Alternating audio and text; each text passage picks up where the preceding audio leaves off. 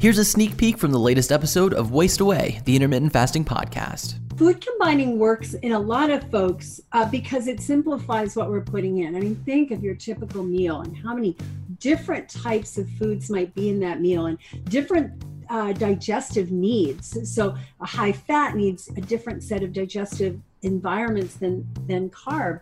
And when you combine them together, you tend to get the body a little bit mixed up. So it's not efficient at all of them.